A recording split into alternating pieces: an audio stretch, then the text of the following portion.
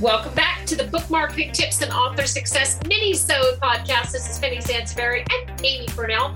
And today we're talking about how to engage social media adverse readers. And Amy, this was actually your idea, or was this a listener recommendation? This was a listener recommendation. We had an author write us saying that she just has a lot of people in her network who aren't on social media or who don't use social media enough to where she can really feasibly use it, she feels, to get in front of her target audience.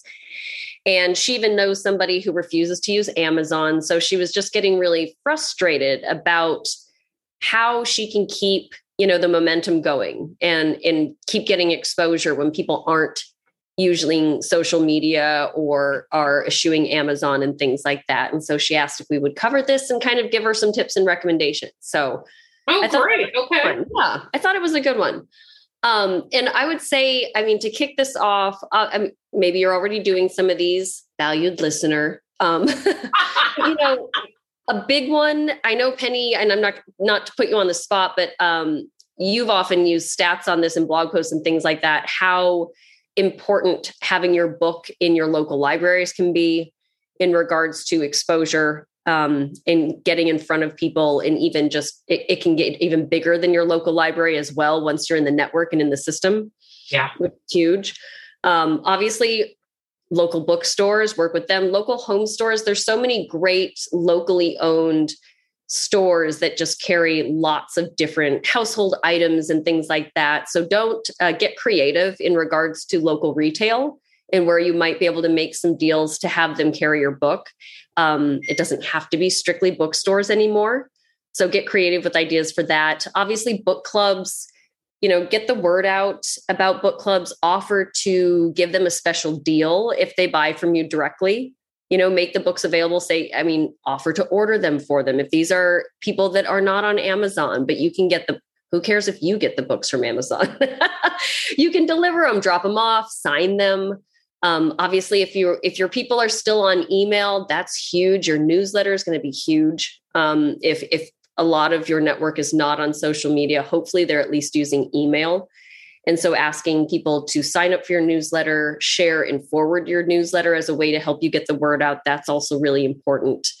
The last one I can think of for sure is, asking people to purchase copies as gifts. That's a way they can support you as well. Even if they're not on social media and they're not supporting you there, remember, ask them to keep you in mind when they're coming up with gift ideas for people around the holidays or for birthdays or things like that as well. I feel like I could go on and on and on for a long time. Penny, do you have any off the top of your head that I haven't touched on? No, but I think that not enough. No, I love your ideas, but I think that not enough emphasis is paid to local opportunities, local media, right? You mentioned libraries, local book clubs, but also, you talked a little bit about stores, any kind of, so I met an author a number of years ago at a writers conference, and this is before social media became old. I'm pretty sure there was Facebook because I'm not that old, but she was at this table, and I asked her, I said, she wanted to talk to me about our services. And I said, so tell me a little bit about what you're doing to promote your book. And she said, well, I'm really focused on my hometown. So I'm focused on getting the book for sale she even had her local dry cleaner sell the book, and or the nail salon had a few copies, and she put bookmarks everywhere. Like you couldn't go to not a single store in her town without seeing at the very least her bookmark. And she sold 5,000 books. But it literally, because I asked her, I said, so how many books? It was her first novel. It was self-published romance novel. It was a great book. And she sold 5,000 copies just by focusing on, so not doing anything in social media and just by focusing on her town. So I think that's yeah. And the bookmarks that we all think about bookmark, oh, everybody does bookmarks. But what's funny is that readers actually really love bookmarks, because how many times, if you're not reading an ebook and you're reading an actual book.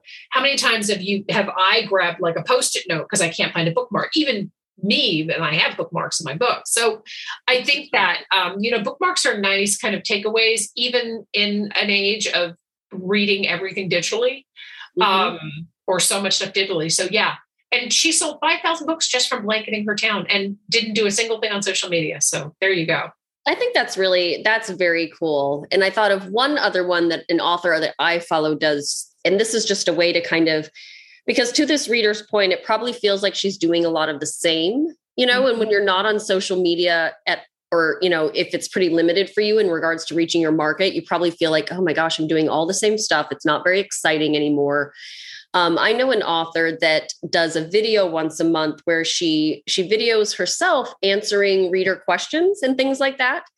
So that's something else that you could do that's not just on your newsletter, or, you know what I mean? It's just another form of communication. So emailing out with your newsletter a video of you answering reader questions and things like that. This is normally something that people would put on social media, but don't forget that you can email videos too, or add them as media on your newsletter as well. So think of what people post on social and find creative ways to do it off of social, if that makes sense. Right. No, I think that's a great idea.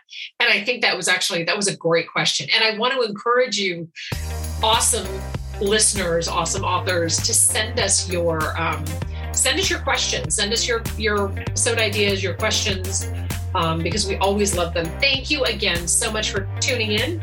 This is the mini-sode of the Book Marketing Tips and Author Success Podcast. Penny Sansevieri and Amy Cornell. And we're so pleased to have you listening, and we'll see you next time. Bye-bye.